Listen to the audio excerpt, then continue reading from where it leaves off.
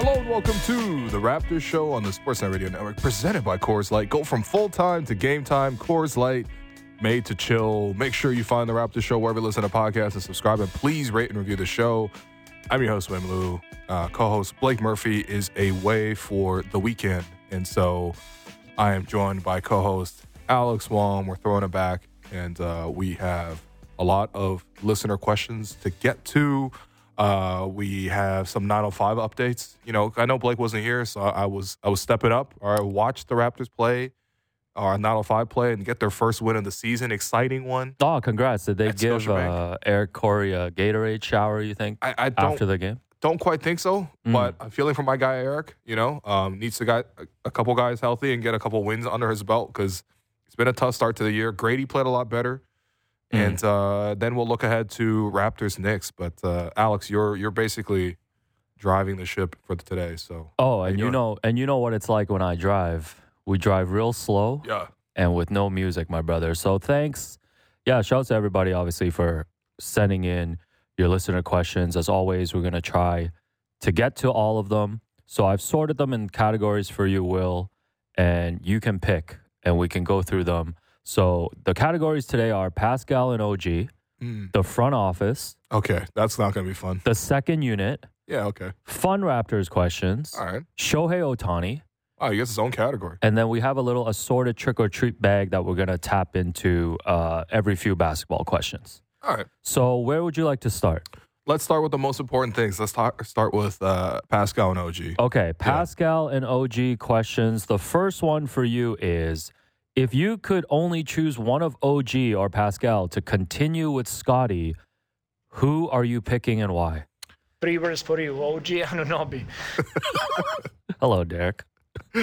I think you probably would pick OG if you had to only go with one. I think my argument there is you're probably going to have to pair Scotty with a lead scorer at certain points. Like, I don't know if Scotty Barnes in his like fully actualized superstar version in his prime 5 years from now, let's say, is going to be that like go-to scorer in addition to all the other things that he does. Maybe he'll get there, and if he does, then this problem actually just kind of takes care of itself. But I do think that in the interim, maybe you do find him a lead scorer in that way. And I think Pascal's currently in that role, right, where he is the guy that the Raptors go to for their baskets. But you also see that there are times where they have to negotiate the spaces on the floor, all that kind of stuff. I think it works, but, you know, I think you could also make it work even better if that other player was more of a perimeter player, is more of a guard. The case for OG is that, like, he's not going to be that star player beside Scotty and Pascal or whoever is going to be here, right? OG's going to be really, really great in his role. 3-and-D, one of the best in the league, maybe 3-and-D plus. But I don't see that offensive leap coming. However, having said that, there is always going to be a place for an OG Anunoby on any winning team. Like, I think, honestly, any championship team or any contender in the league right now would love to have OG and put him into their squad. He'd immediately jump in and be excellent. And so looking ahead, why not just keep him on the Raptors for the hope that the Raptors ultimately get back to that point? How they get back there, who knows? We'll see with the front office questions, but that's my pick. I'd probably go with OG. I'm sorry, Pascal, but who would you pick? Yeah, this is a really tough one for me because the way that you've broken it down, like, to me, like, I would lean OG in that I think he's a great complementary player next to what you want to build around Scotty. But then I always find myself in a situation where, like, are we just, like, undervaluing Pascal in a way? Like, this is totally. This is this is an all-NBA player, right? Yeah. And like, I know his role, he's adjusted to a new role, a new offense this season, but at the same time, there's always room for Pascal. But my problem with Pascal is, like, I just don't feel like from a timeline basis, it fits where the Raptors are trying to go.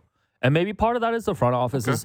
Part of that I would blame on the front office too, because they've gotten themselves in a situation where it does feel like they need to choose now. Because, like, is there a scenario, an alternate scenario, where all three of them are on the team next season? Like, how realistic do you think that is? That it's Scotty, OG, and Pascal are all on the Raptors opening night next season? I think if the Raptors were mostly looking to retain their assets, that probably makes the most sense to me. But I've also said this last year when the Raptors had a whole bunch of guys. Yeah, we've had all these conversations for 2 years, by the way. Yeah, well, it turns out, you do the Daily Show every day. You're probably going to have to retread over the same topic. But I understand that, like, it's a pretty important one, or this is how people are thinking about it. I mean, yeah, the Raptors can just spend the money to do it. It's just whether or not they have the appetite to, spend into the luxury tax or even potentially hit against the second apron. I think the bigger question. I think the answer is no, because the Raptors in their history have spent into the luxury tax once, and it was for the championship. Yeah, you calling them cheap? But I think the bigger question is, are you willing to push those chips in and really build around these three guys? Like, have you seen enough from these three guys over the past, like, say, 3 years for you to believe that you're going to commit max money to OG, probably near max for Pascal? I don't know if we'll get max money. Is it going to be max for OG? You don't think so? Given the market that'll be out there for him too, and I know we saw a lot of reporting. We're going to have Michael Scotto join us next week to chat about kind of the chatter. I know there's been there's been reports that the Raptors are concerned that like other teams might be able to throw a shorter term deal with like more money annually at him. I think it's going to take near the max to get OG, to retain OG. I don't think you're getting OG at a discount. It's funny because I don't think any team signing OG at a max would be asking him to be a max player, which is to come in and be your number one, maybe your number two guy, all-star level kind of player. Any team that signs, it'll just be like the market's kind of dictating that that's sort of what his like skill set is valued at. But I think most teams bring him in would want him to be a third guy, maybe a fourth guy even, depending on how talented that team is, right? So, I mean, you can do it. I think you'd have to, make some concessions elsewhere. You might have to get rid of a couple pieces. You might have to get rid of concessions. You might got to increase concessions. Like Gary's probably not going to be around if you want to do a move like this. I think, it is just difficult, right? Which is why I think there's always this sort of sense of, and I get it. Like I think it's annoying to me personally, just because we cover all the games, and so it comes up all the time. But I mean, this long term, like you have to think about it long term. And I think long term, it probably makes more sense to move forward with two of those guys rather than all three. Having said that, though, like this is their time right now. If they go on a great run, if they can really show that it works and they get into a great groove and, they're winning. I mean, again, they're 9-10 right now. There's no way that you look at this and say, well, they're going to win 50-plus games on the season or anything like that. But if that scenario does happen, if they really click, then I think that they kind of play themselves into being together, right? But right now, if they continue at a 500 pace, I can't see them doing that. Yeah, but that's a big problem to your last point, too, is that they've, outside of that nice stretch towards the end of the regular season into the playoffs 2 seasons ago, 2021, 22, it's been a 500 team for 3 years. Yeah, I mean, right? and that's what happens with, like, 500 teams. You'll have some nice stretches. You'll have some, like, pretty bad ones. Yeah. And, I mean, over the bulk of the last 3 years, it's been kind of a 500 team. Now, during that stretch, I think OG was actually injured for a lot of that as well. Scotty was coming up in a rookie season, and last year was, kind of stayed at a similar level, and then this year he's taken a big step. So you have to allow some time to, like, see how these things adapt to each other. Yeah. I think what's been encouraging is, well, first off, OG's so flexible. I'm pretty sure he could play any role, and I think that no one's really been concerned about how OG fits in any of this. Well, obviously, there's some concern about how Pascal fit at the start of the season when he started slow. But as I keep pointing out, after those 2 games against Philadelphia, where he had, I think, 10, and then the win over San Antonio in overtime, where he only had 8 points, in the 12 games since, he's back to, like, the level that he's been at the last couple of years. I mean, in the 12 games since those 2 games, he's at 22.6 points per game, shooting 51% from the field. The 3-point percentage is hilarious when you look at it. He's shooting 9.8% from 3 in that stretch. Man. But it obviously has led to him getting to the foul line a lot. He's playing around the paint. He's rebounding a good rate. I don't care what it's been led to, man. He's shooting 9% from 3. The 9% from 3 is a real problem. I totally agree with you. I'm not trying to escape past that. But, like, he actually has gone back to his all-star level minus a 3-point shooting. Yes. So it's not, to me, a question of him fitting within this group. I think that, like, all 3 guys can be successful. It's just a matter of whether or not you want to pay for all of it. Well, that's why it's not going to be easy for the front office. And this is the other question that came up in the Pascal and OG category. Somebody asked if Pascal, by all reports, has been willing to, sign an extension, and it seems like OG might be more headed to free agency, why has there been so much focus on Pascal being moved? I guess to reframe the question, it's more like, should we be having conversation too about, if this doesn't go well up until the trade deadline, are you looking at a scenario where OG might be available? My sense of this is like the front office is looking at it like the ball's in their court. Like the front office's court. The ball's been rolled in their court for years, my brother. They've been doing that Dennis Schroeder thing where they just roll the ball out and kind of eat the clock on their contracts. But I think the front office feels that they can re-sign both of these guys if they choose to. Okay. It's not a question of, okay, obviously OG, you can't necessarily, I think the window's already passed, but couldn't assign him to an extension because of the fact that he'd have to opt out. And then the maximum for that extension was less than the actual maximum elsewhere. It's so complicated. Again, I miss you, Blake. You would have been here to explain that, and it would have been awesome. But essentially, the most Raptors can pay him is less than what the most he can get in free agency is. Right. It just didn't make sense for a deal wasn't going to get done before the start of the season. Exactly. Is what you're saying. Yeah. Pascal's case is different. If they extend him right now, it's going to be the same as the number that he will sign in the offseason, whether that's for the Raptors or elsewhere. I think the front office kind of feels that like they have both options in their hand if they choose to go with both. All right. Good luck, front office. Yeah. Just, Listen, we've gone through this before. I'm just here to wear this very spiffy Sportsnet 590 The Fan hockey jersey on air. All right. I'm not here to defend the front office. I'm just here to just explain to you how they may potentially feel about this. Before we get to the front office, one more in this category.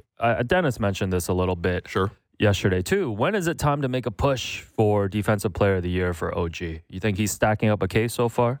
I like that Dennis kind of started stacking that case up. I like that Dennis, as a vet in this league, somebody who's been around really successful players, like, honestly, we only have 15 minutes each week, and half of it we always talk about like what's topical for that week. And Blu-ray, and then Blu-ray, now available on Blu-ray. That's how the mainlander says Blu-ray, as you pointed out. But he's played with successful players, right? He was in Boston. He played with Tatum and Brown. Mm-hmm. He was obviously just coming off the Lakers. He played with LeBron and AD. Yeah, he played with Chris Paul. You calling AD special? I Shea, guess those kind of guys. Yeah. In OKC. Even before that, in Atlanta, there was a team with 4 All-Stars. He was on that team, I believe. He might have crossed paths a little bit. Well, he was definitely crossed paths with our guy Jeff Teague. Yeah, that too. So, like, he's seen sort of like what it takes for players to sort of get that accolade and get that kind of recognition, and he knows that, like, number one, more importantly than anything else, you got to win. Once you are the winning team and you have the stats to back up your contributions towards the winning team, that's how you get these awards. I think even like the most recent like major award we've had in Toronto was Scottie winning Rookie of the Year. One of the big deciding factors for voters that year was the Raptors won more games than Cleveland. Yeah, and us pushing everybody on the Raptors show, pushing all the voters. Yes.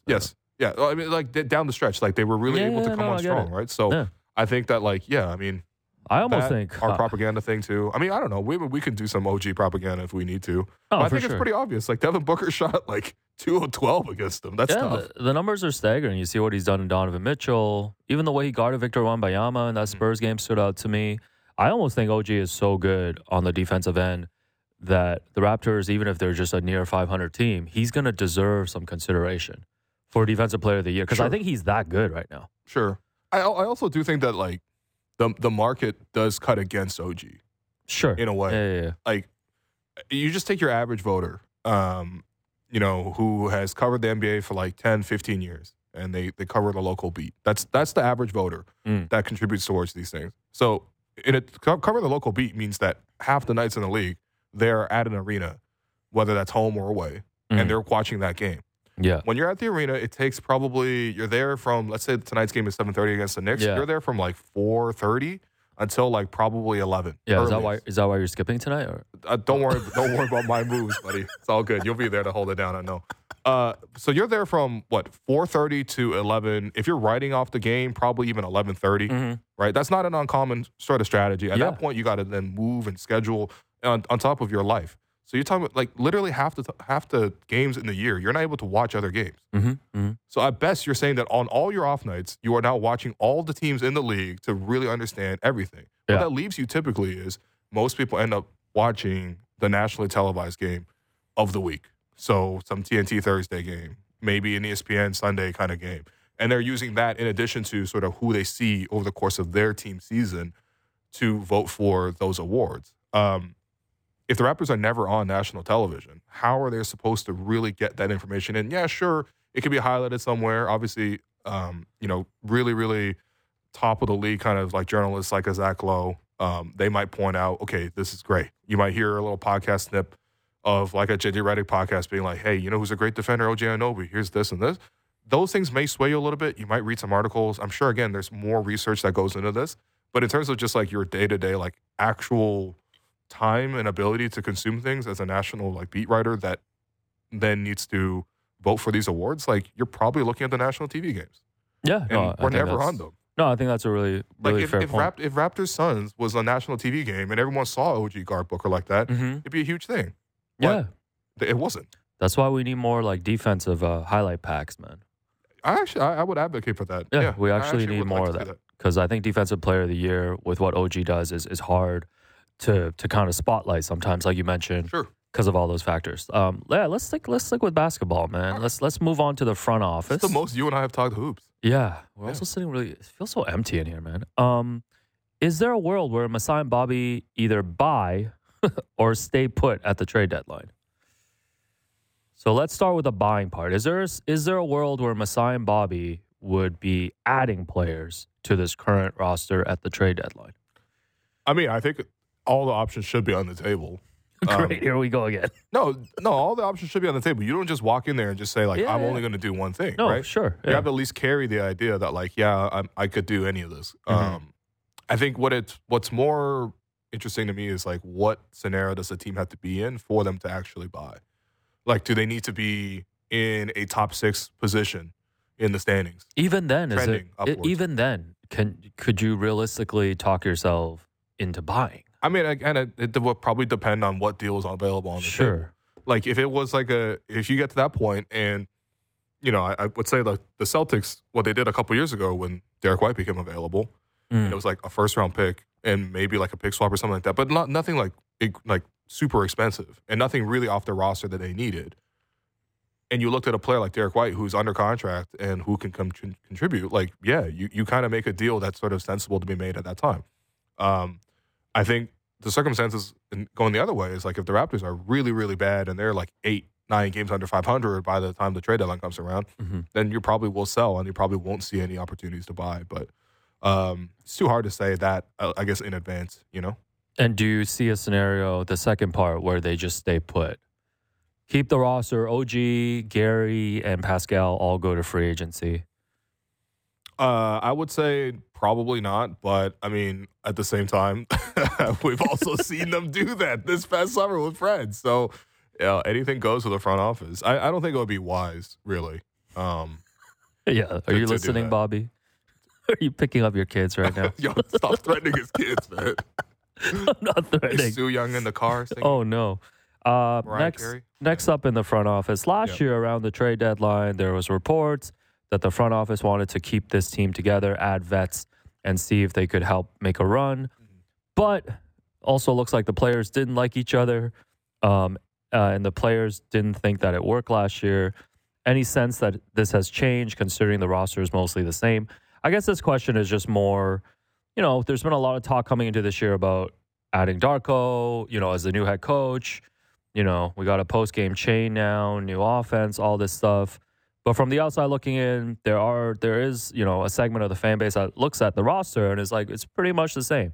And the results have pretty much been the same. Yeah. So do you feel like there has been changes this year so far, like about 20 games in, where you feel like the Raptors are, you know, trending differently than, say, last year? Yeah, I mean, I think it's really easy to make the case that, like, this is the exact same as last year because they're 9-10 right now. Last year they finished 41-41, and the players are pretty much the same outside of swapping Dennis for Fred or Fred for Dennis, you know. I think what that glosses over, though, is just, like, they are playing entirely differently on defense, and they're also playing very differently on offense. Now, it's funny that you're still getting to the same spot. Like, it doesn't really matter if you take, you know, the 401 to the DVP and get downtown, or if you take the, you know, 427 and the Gardner and get downtown, you're probably still getting to the same place. And it's probably still going to take you 2 hours. But, like, they are trying something different. And I think the idea was if you get them to play differently, A, does that bring more out of this group? And B, which players fit that new kind of identity? And I think that that's sort of an evaluation process that is its own thing. Like, I think that people get frustrated about thinking about evaluation because it's like, we've seen 3-4 years of evaluation. How do you not decide on these guys already?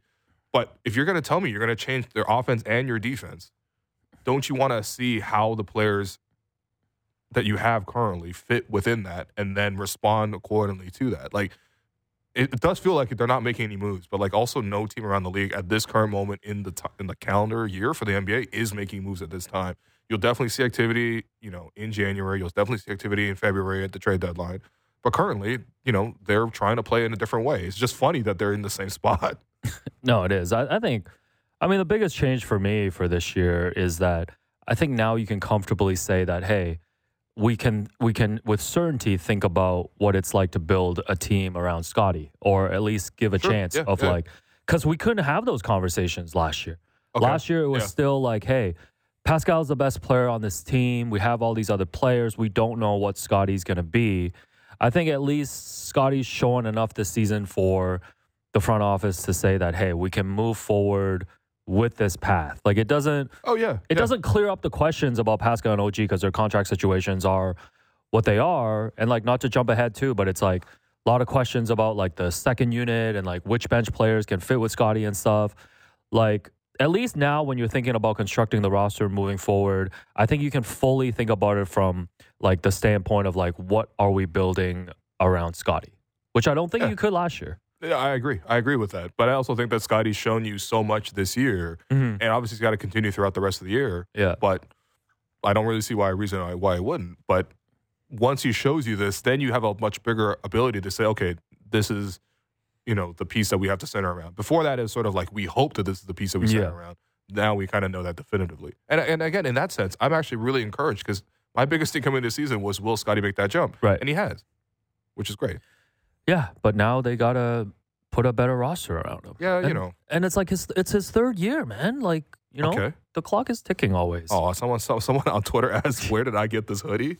Would you love to know? Yeah, Will's wearing a Sportsnet 590 The Fan hockey jersey. That's right. Number 7 on the back. I'm stealing that one for Christmas and not returning it, by the way. All right. Last front office question. Okay. Hassle Tam. Is there a chance? Yeah, I feel like I'm in court right now. Just a young thug's lawyer pushing positivity. Is there a chance this constant limbo leads to a front office change? I remember reading quotes about them talking about why be in the middle, and Masai talking about playing for what. Mm-hmm. Now it seems like we're living in the middle, and what are we playing for, basically? Yeah, I think that's like objectively very fair, and especially when you look at the course of the last 3 years, they basically been a 500 team.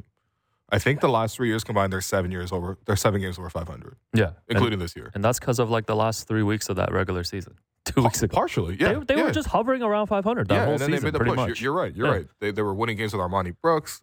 Precious was super hot for a while. They were playing that wild 7-man rotation with Chris and Precious just coming in only to grab rebounds. Oh, yeah. Nick had some ideas. They went like this when they checked in. No, they literally did a fusion dance, and they were like, "All right, we're going to be the same guy." But I think so. Obviously, like, you have to take everything the front office says with a grain of salt. Sure. But I think the general idea is the future of the franchise moving in a good way, and I think that as long as you have Scottie, that is like half the battle. Like, you have a young star player who you haven't even signed yet to a rookie extension, which obviously you will be able to. So you have like 3-4 years there minimum, right? Now, of course, you need to surround and need to build some pieces, but the Raptors have pieces, right? I think that, if you want to convert them to future pieces, then yeah, you just trade an OG, you trade a Pascal, maybe trade a Gary, and you take some young players and you say, well, we have these guys under team control, we can kind of move forward, we're good. I think that option is on the table for the front office, and if they take that option, I think for a lot of people that would make them feel better about the situation. They probably feel better about the front office if they make the decision. I think what's difficult is you have to judge them, not necessarily what they say in the press conference, but what they've done with their acquisitions. And obviously the life history of both Masai and Bobby has been excellent. Like, can't be ungrateful about this whatsoever, man. Like, they've made incredible trades, including winning a championship, and it felt for a while that everything they touched went to gold. But then you look at the last couple of years, like, okay, well, Goran Dragic and a first-round pick for Thad Young, like that's looking tough in retrospect. That's not really a home run, like we're going to trade Kem Birch and a first for Jakob Poeltl. Like, objectively, you got a much better player. Like, Kem's not even in the league anymore, I don't think. No, I don't think so. So, no longer representing We the North. But that one's still... yes, Drizzy, come on the show, man. But that Jakob one is still up for debate for me. Yeah, okay. See how it plays out. I mean, they wouldn't have I don't think they had another way to acquire, like, a starting caliber, ready-made center. Sure. To add to the group, because they didn't have really money in free agency to really go around with. Mm-hmm. The money that they had was the mid-level, which they signed Dennis with, which I think is like an objectively a pretty great deal. If you got a starting level player at the mid-level, like you've done really well. I just feel like you're a 500 team for the last 3 years. Yeah. You don't have excess draft picks the way like a Utah or OKC does. You actually are in pick deficit right now. Yeah. You're in pick deficit. So like in every way, you're in the middle, right? It's not like you have this clear path to like replenish your talent. Some of your top talent, like 2 of your starters and your 6th man is heading to free agency, right? You lost your starting point guard in the summer to nothing. Like, if you look at the body of work, like I get the run up to the championship was like incredible. Like I still think back of like how we were able to get OG and Norm for like like Gravis Vasquez, which was incredible. Yep. But like the body of work the last 3-4 years has been really lacking. Yeah, no, I hear you. Yeah, I hear you, man. And I'm not saying like advocating for a front office change, Bobby, if you're driving to see your kids right now, but like. Sorry, Bob. My thing is like, I think 2-3 years ago, coming off the championship, if there was any chatter about Masai leaving or a change in the front office, the fan base would have just thrown their hands up and been like really upset. No, there would have been a protest at 50 Bay Street. Yeah, the tone has changed now. Yeah. I think now there's part of the fan base who's like, oh, has this front office kind of grown, not like stale, but like too attached to some of their players? Or too confident in like the paths that they're choosing, like you mentioned, of like, oh, they're confident that if Pascal and OG go to free agency, they'll take care of it. And it's like we've seen things go the other way for them. So I think my answer to this question is like, I wouldn't be surprised. You know what? I would be surprised with this change, but it's just like, it says a lot that the fan base's tone on the front office is no longer as universally supportive as it was like 2-3 years ago. Yeah, but they're no longer universally hitting like grand slams every time they make a move. Bobby and Masai released Shohei Ohtani for like 6 years. So I used this analogy yesterday. I was on a Knicks podcast. Shouts to Knicks Fan TV. Yeah, playing too many away games, but go ahead. And I made the analogy, because they were asking about Masai as well. I made the analogy that like Masai is kind of in the Blueprint 3 era. No, man. You made a Jay-Z analogy on a New York pod? That's right. I'm disgusted right now, man. Yeah, no, seriously. The first like, what, 5, 6, 7 years of Masai's tenure in Toronto, what Blueprint 1 and 2? Like, just nothing but bangers. Okay. Don't make me list them, because I'm not that name your top 3 Blueprint 2 tracks, man. But when it comes to right now, it's more Blueprint Guns 3 and era. Roses. There's like a couple of like you can't ones. be young forever, man. Yeah, the Young Forever is good. You can't be young forever. Thad Young Forever. That's no, his current man. era. Once again, stick to Kendrick, my brother. Yeah. So it happens though. When you have really high expectations, and look, like, I think the expectation of the fan base changed too, because for like longer term NBA fan or Raptor fans, whether our expectations like have grown or changed, I'm not saying that people aren't capable of change. In the back of mind, you always have that experience of like, oh yeah, what the Pistons are doing right now, that used to be the Raptors.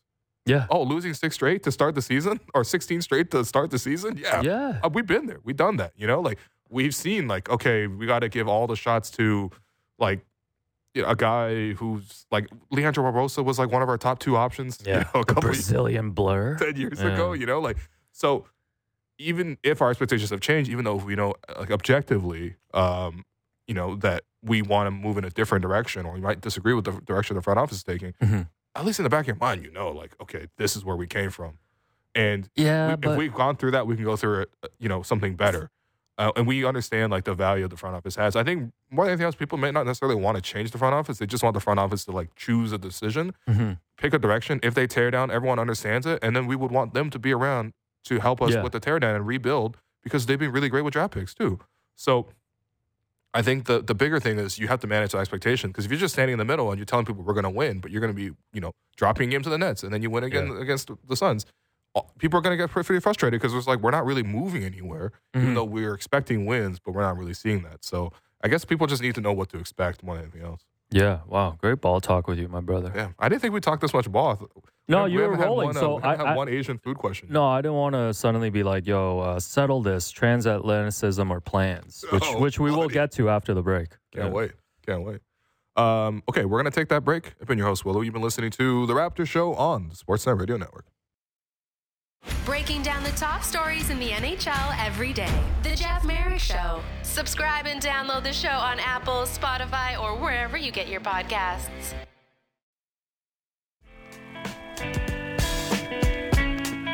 Welcome back to the Raptor Show on the Sportsnet Radio Network. I'm your host, Wim Lu. Continue joined by producer and co-host Alex Wong. We are answering listener questions, among other things, on today's episode. But first, we have a really exciting ticket giveaway, Alex.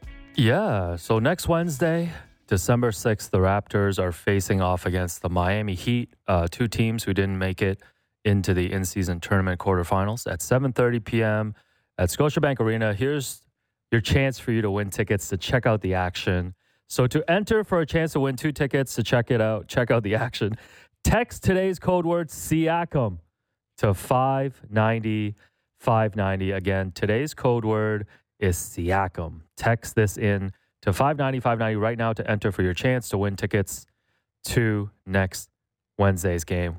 We will also be giving away another pair of tickets on Monday.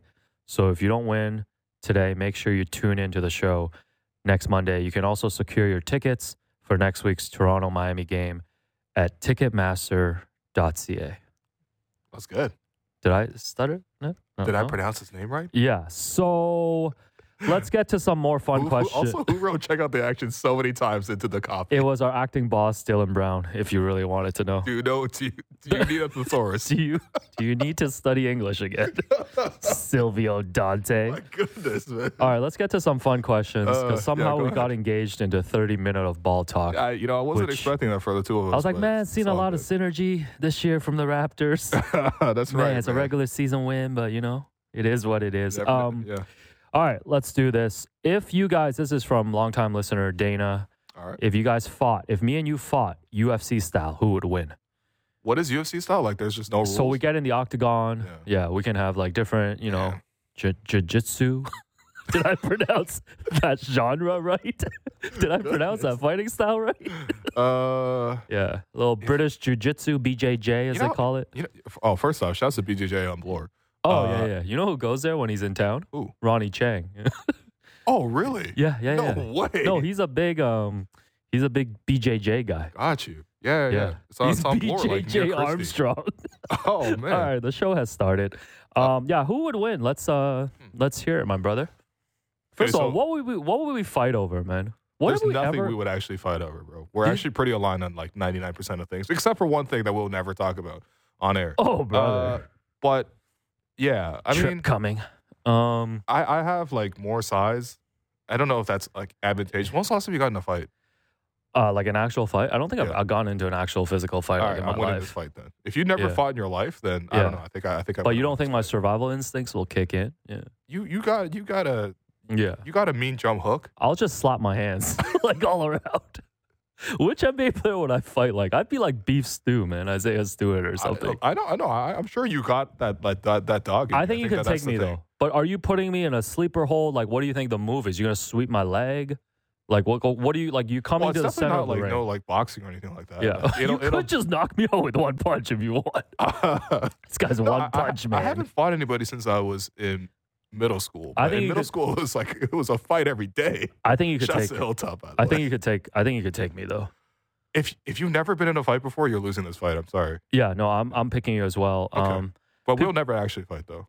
You never know, man. No, we're not fighting, man. Does Will have a personal mandate to wear one piece of camo every day on the show? I have one camo item. I think you just wear it a lot. Give me your full rotation of clothes right now. I can name it: Columbia, camo, purple fleece acquired from the Sportsnet wardrobe department. Yeah. Vintage World Cup '98 Japan. Yeah, it's upstairs. Jacket. In the office. Your dad's trench coat. Or is it your own? Yeah. Trench coat. It's 50-50 at this point. Yeah. And the OVO hoodie that you were gifted from me via OVO, which you're wearing today. I am actually wearing that right now. Except I'm repping SN 590. Yeah. And those Adidas forms. goodness. Yeah, those forms have seen some better days. I've also got these for free too. So Yeah. Anyways, just try not to spend that much money on clothing. you like the camo though, or what, man? You've been rolling with the camo a little bit. The camo's nice. You don't think so? All right. What Gary said it was a good fit. I think it was stamped. You know. Yeah, but Gary was lying to you that whole segment. As teased before the break, Death Cab for Cutie did make my Spotify Rap top 5, and I know Congratulations. You're a Death Cab connoisseur as well. So someone wrote in and said, "All right, boys, time to settle it. Transatlanticism versus Plans." Okay. This is a heavyweight matchup. I've got both track lists pulled up here. Got you. Transatlanticism. Give me the top 3 versus top 3. Okay, Transatlanticism, top 3, obviously title track. The title track, The Sound of Settling. Oh, man. And then it's tough between Title and Registration and The New Year. Those are 2 key tracks for me, too. What about your top 3 from Plans? Plans is simple, man. I mean, I'll Follow You Into the Dark is like one of the 3 songs that stood out. Oh, man, heard that live this year. Oof. Banger, man. That's a classic right there. Man. What else is on this album here? Brothers on a Hotel Bed. Yeah, love that. Another one for me. Love that. Honestly, this is one of those, like Soul Meets Body is also like it could be top 3. No Marching Bands of Manhattan? Marching Bands of Manhattan could be top 3. That's the hottest album intro since Jay-Z Summer Volume Skin 1. is also on this. I think Plans wins, man. You think Plans wins? It has the most iconic ones, I think. Yeah. I don't know, man. Okay, I mean, my top 2 favorite are on here, so. Okay, let's go with that. Next up, when will Alex get a new car?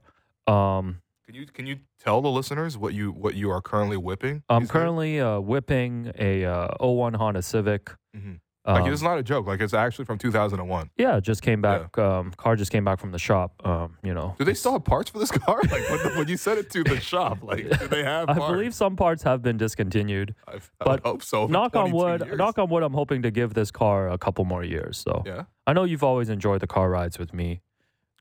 So yeah, I appreciate that. To set the scene in this 2001 Honda Civic that he's been driving, there is absolutely nothing in the car. It's a spotless car, except for 3 CD-ROMs because this car does not play does not have Bluetooth. Again, this car came out before Bluetooth was invented or maybe popularized. Yeah, no aux cable. You didn't like trick it out or anything. You didn't put in anything. Yeah. So you have to roll the windows. It plays cassettes and CDs. And then, of course, it plays the radio, which we keep it locked to Fan 590. I'm not even kidding. Of course, man. There's no other radio network in this city. One time, we tried to listen to something else in the car, and I had to play it out loud in the cup holder from the phone speaker. Also, the cup holders are also from 01. It doesn't fit iPhones 8 and up. Yeah. Yeah. So if you need to put your phone there. Phones have gotten a lot bigger, but the car was one time I drove my nephew in that, and then when he went home, went to my sister, he was like, "Is Uncle Alex broke?"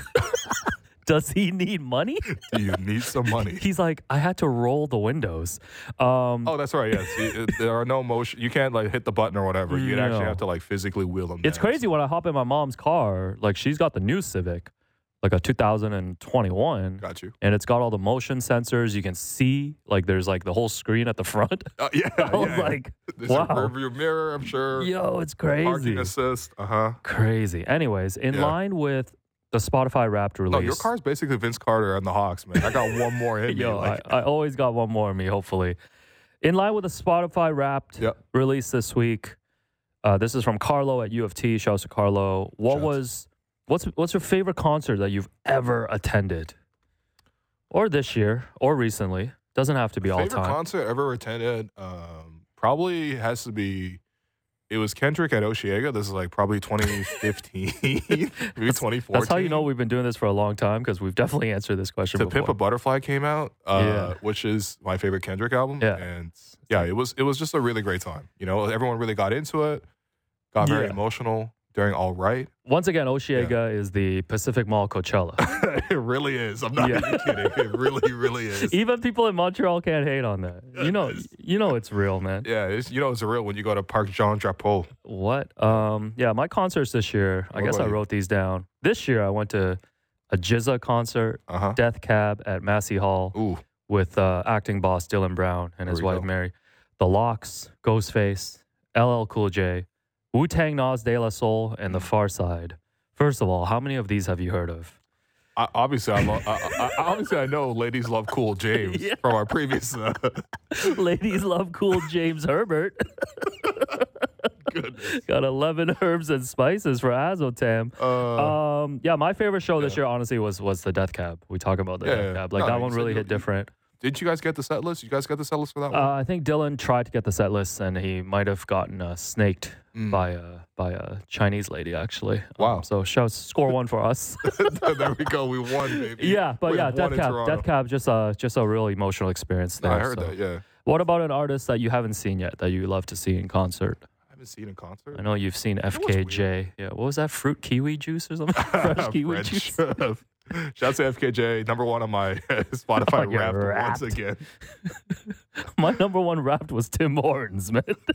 They should give me my Tim Hortons Wrapped. Yo, actually, I kind of want every Uber Eats Wrapped. Every service should give you the wrap for the year. You know? Uber Wrapped, like the top 5 locations. They're like, your number one was McDonald's. Snakes and latte. So Uber Eats with snakes and lattes. No, man, that's where my. Anyways, I'll tell you off air. Goodness. Is there one artist you haven't seen in concert where you're like, you know what?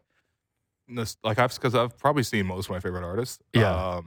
I think it would be pretty lit to see a Ludacris concert. Oh yeah, okay, Yeah. okay. And I think it's very feasible. I think he probably is still touring to this day. No, we did Ludacris Stand Up, the song Stand Up at karaoke last time. So I feel like Ludacris will bring a lot of energy into this. Yeah. Obviously a really great lyricist Mom, as well. I'm surprised by that. Yeah, Ludacris, 50 Cent, in that kind of era. 50, yeah. I missed the 50 Get Rich or Die Trying reunion tour this year. I was disappointed by that. To be honest, I want to see Mos Def and Talib Kweli. Oh, word? A little Black Star reunion. What you know about that? I do know about that. Next up, coming off the fact that I won the MVP by banking in a free throw at the charity game, Shanda wants to know from you, what are the NOAA analytics on Alex's free throws? Oh, brother. Oh, man. Can I actually go to OVO Athletic Center and get the NOAA on this? I actually would love to do that. That would be amazing. I think we know enough people to try to set that up. Okay, you're just going to pull up to Bobby? Yeah, I might be just like, hey, ask Bobby. we tore up that front office segment 1. But hey, Bobby, I know we fired you while you were picking up your kids in your car listening to us on the radio, but can we shoot just for fun? That's what happens when you curve me courtside for Chuck Swirsky. Anyways. Oh, that happened. That's tough, bro. Okay, so as we've detailed many times, the NOAA board tracks 3 things. It tracks whether your shot is left or right of center of the rim. If it's is it a number? Short. Is it like a percentage, or a color? It is a number, right? So it's a spectrum from 0 to 100, and you want to be in the 50 in the middle, right there. 50 is good. Is great. 50 is great, yeah. I think it's if you hit 3 50s, if you hit all 3 on 50, I don't think it's mathematically or physically possible for the ball not to have gone in. Yeah, kind of thing. But so it tracks whether your shot's left or right, long or short, and then also how much arc you put on the shot. The only thing maybe subjective is how much arc you put on the shot, just based on. I mean, I don't really care as long as you're both dead center and also the correct length. I'm pretty sure your shot should go in. Whatever. You would literally get 0 on across the board. I'm not kidding. The only thing that you did for the free throw that made it was you were actually online. Yes. But you shot it so long that it banked off the backboard and it went in. Yeah. But I've seen the shot. It goes left and right. It's long and short, and the arc of it is wild. So, I don't know. I actually would love to see it. It should be for science to see. It really should. It really should. You have other skills, though, basketball-wise. Yeah, I'm not trying to diss you at all. You're I'm gonna spend. You're a great defender. I'm gonna spend next summer working on my shot because I really feel like I'll teach you how to shoot, man. You know I can shoot. No, I got Johnson already. Okay, fine. I think if I can even pick up a semblance of a shot, it's gonna open up my game so much. You're basically a Raptors player. You're a Raptor prospect. If you could shoot, you'd be damn good. Yeah, I know. I'm Justice Winslow right now. Basically. If you could use only one quote from The Wire for the rest of your life, which one would it be? So I got some options for you here. Some options here. Obviously the Stringer Bell. I want you to put the word out there that we're back up. Mm-hmm. Nice. You've told us that we can own more than just 4 corners. When that's specific to the Raptors game ups. When we can own more than just 4 corners. Yeah. Sometimes when we talk about food too much, because there was one time I think Avon said to Stringer, you think we're the Trump bros now? You call us the Fung bros. Nice. Nice. There's also Marlowe to the security guard. You know, you think it's one way, but it's the other way. That's what you said to that security guard at Scotia. Well, you know. Anyways, and then he was, I love this one's like Azotam related. It's like I got the shotgun, you got the briefcase. Nice. So it's like I got the synergy data, you got the briefcase type. Yeah. Nice. How many? Yeah. Which one? Which one do you like? I mean, it's hard to just pick one, right? Like I don't. Okay. Yeah. Thanks I mean, for I think not being in the spirit of this question. If I had to just only pick one, I'd probably do put the word back out there that we back up. Okay. By Stringer Bell. But is The Wire the most quotable? The most quotable show of all time? It's pretty close. Yeah. It's pretty close. Yeah. So although I don't understand how like people like understand every subplot and are able to quote so much of Seinfeld and The Simpsons. Oh yeah. And by people, I mean like people who. Do we need Blake here for this? Yeah, basically Blake people. Like Blake people is great. No, Blake people like they really know like so much like an encyclopedic knowledge, and I just never understood. I don't think it's even a Caucasian thing. I think like some people are just really good at retaining like memory, like remembering TV, movies and stuff. Because I can't quote anything from TVs and movies. Like I don't know if you're like that. There's certain shows that I binge watch. Like I've seen like Mad Men a couple times. I've seen The Wire a couple times. So those shows I could probably do. But you love your Mad Men. Yeah, I love Mad Men. Yeah. I don't even think about you at all. Yo, that's crazy. Yeah. That's me to Jeff Downton. All right, let's shift into some fun Raptors questions, and then we can carry that over into segment 3. Let's do it. People want to know, based on because you're the warm-up god, based on Raptors pre-game, shoot-around, are there any Raptors that are surprisingly better or worse in-game versus when you see them in warm-ups? The guy that used to fit this category was Pascal. Pascal really? would go to the warm-ups and like just miss like so much, and then go in the game and drop 25, and I just never understood it. Like, yeah, I think nowadays, it's probably closer in terms of like just the accuracy you see off the court, but you also see in the game as well. But for a while, it was really perplexing. I think it was the year after the championship, 1920, when Pascal was the number one option, and we won like 50 plus games or almost 60 games, really. Yeah, and we're the number 2 seed overall in the whole league, but. Yeah, that year I was just like, I can't believe that he's missing so many shots at warm-ups, but he would play well. I think it was there's definitely nobody on that level where it was like I used to when Kawhi was here for that 1 year, and we used to watch Kawhi's warm-up. Kawhi's warm-up routine was like he would just like practice shooting like post fadeaways. Yeah, I remember over and over. I remember every shot, bro. Yeah, and he would have like the tallest assistant coach come out there. Yeah. Whether it was Jamal McGlure or this other tall guy that I forget what his name is. I'm sorry. What about Jeremy Castlebear? What did we hire him for? He was inbounding. He was giving the ball into the post to Kawhi. I'm not even kidding. That was what was happening. All right. And he would just hit turnaround jumpers over this 6'8" human being over and over and over again. And he would make like 85, maybe 90% 100%, yeah. We just don't have a guy like that. Yeah. Yeah. I think the warm-up thing is true. It's like most of the time it really lines up. Like you see guys who struggle to shoot from 3 in game, and you see the inconsistency before the game. Yeah. Like you can see it. Yeah. It's like what Drake said, man. If you ain't got it, you ain't got it. Yeah. That theory is brilliant. So even a guy like Gary is probably the closest to like the most automatic guy in the warm-up. And then when you watch him in the game, you're like, yeah, he's our best shooter. Like I know that he doesn't shoot the best percentage, but like objectively, if you want a guy taking an open shot with the game on the line, I'd probably pick Gary on the team. Yeah. Or even OG. OG's up to that level. He's really improved over the years. Yes. Having watched his warm-ups for like 5-6 years now, he's really gotten a lot better. To the point where he's now shooting like almost practice shots where he shoots with extra arc. I asked him about this one time. He said he was working on his touch. Oh, but he would like shoot like double arc shots. And they'll still go in. This guy's shooting a double rainbow. Basically, yeah. That's sick, man. So, Spotify rap. Go watch your warm-ups.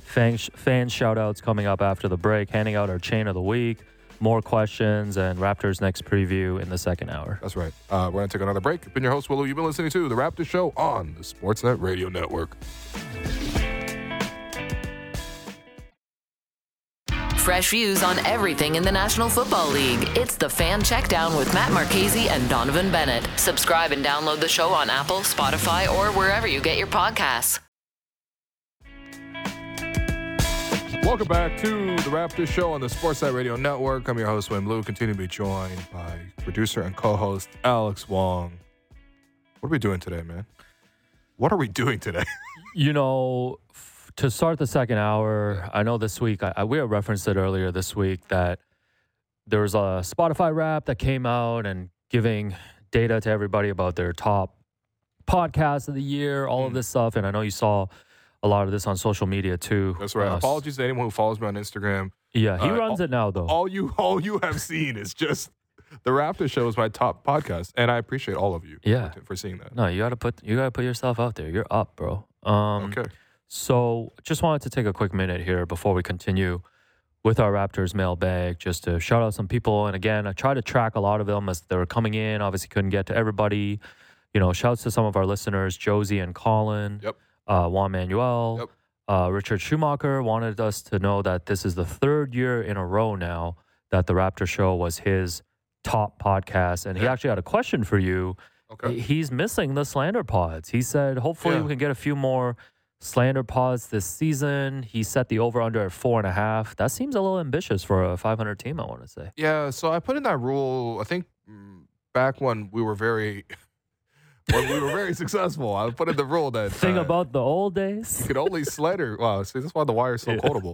That you could only do a slander pod if you're above 500. Okay. Because, like... So it's going to be a real climb. Like? No, it's tough. But what if we beat the Celtics to improve to 22 and 21? Like, that's fine. You're over 500. That's eligible. Yeah, oh yeah, that's totally fine. Yeah. Okay. So at that point, we will be slandering Jaylen Brown's left hand. When was the last slander pod? Did you do one last year? No, there's not one last year. It's been that long? They were under 500 the whole year, except for when they started the season. Man, 1-0. We starving, man. We are starving. We are starving. Man's is Mars. I was just going to say that. Damn it, man. You riding. Yeah, we actually have to teach Alex a lot of...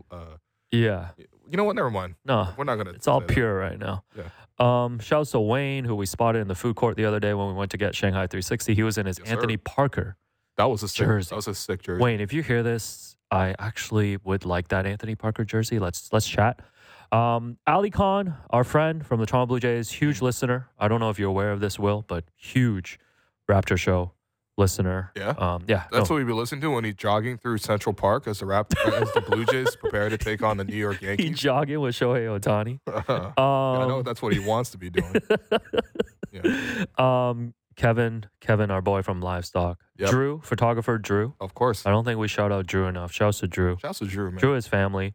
And then some honorable mentions. No, actually not honorable mentions. These are the top stars. Got you. Tom Graham from Australia believes he's the top listener from Australia. He submitted 9,372 minutes of listening to the Raptor Show. Yeah. Johnson, the aforementioned Johnson, a.k.a. Asian Lethal Shooter, was at around 10K. Mm-hmm. Shouts to Cassidy on IG, sent in 10K as well. Edwin at 11K.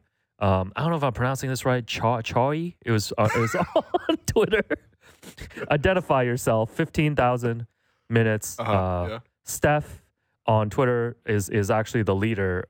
Over 25,000 minutes, and I think she said that she's heard us more than she's heard like her own family. Yeah. And for context, when I took the 25,000 minutes, that's 17 full days.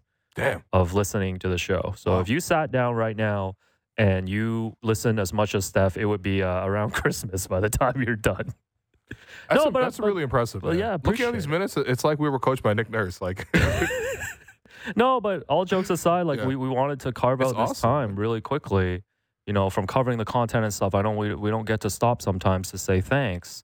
To really just say thanks to everybody. You know what I'm saying? Absolutely. No, thank you. And I want to say thank you, especially because as an adult, you don't get this feeling. But I think everyone can relate to when you're in school and you come home with straight A's. When you're just beaming, you're like waiting to show your parents, like, look at this. Look at this A in art. And then they're like, why aren't you gifted, though?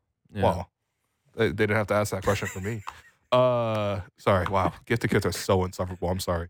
Wait, you're gifted? Yeah, man. Oh, no wonder. MCI, baby. Shouts to MCI. No wonder you carry yourself the way you do. Yeah, actually, it makes a lot of sense once you know that.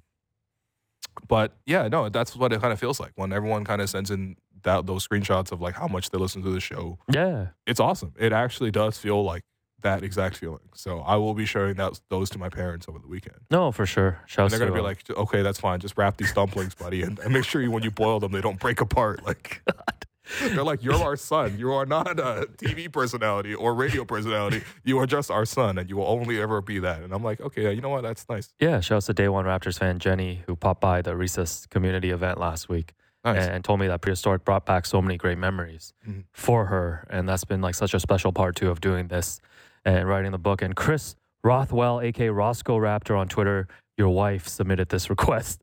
Want you to know that you're the best husband and dad ever. And this is an early Christmas gift for you, Wow. this shout out.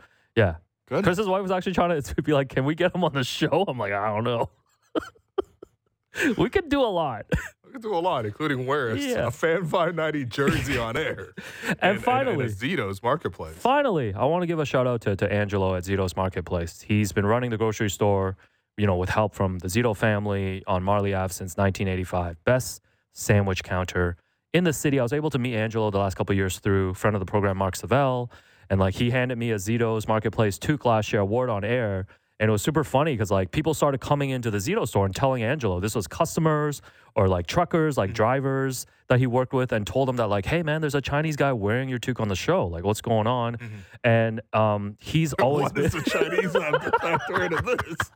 So confused. Anyways, he's always been super supportive. I don't know if you remember, he donated, I believe, a whole coffee machine. Man. I was sick that I was giving that away instead of just taking that home. At the Bobby I love Webster making live coffees. event. I just wanted to mention Angelo because I think he's honestly the perfect example of what we're trying to say here. The power of the show like this, the community that you're able to kind of branch out and reach into based on everything that we've been able to build the last 2+ years. So to everybody who shared their Spotify Wrapped, everybody who didn't get a shout out today, all you regular civilians begging for a shout out, we spent a lot of time making this content, but we really want you to know that this is not possible without all your support. Absolutely. So yeah.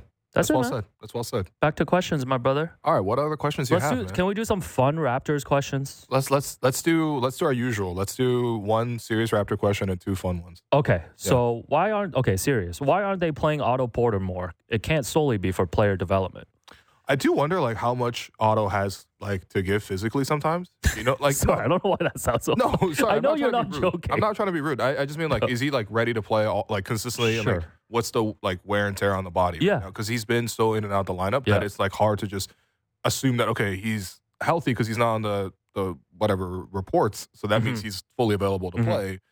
I think it's kind of curious, but I do know that the one day that we were waiting for Garrett Temple last week.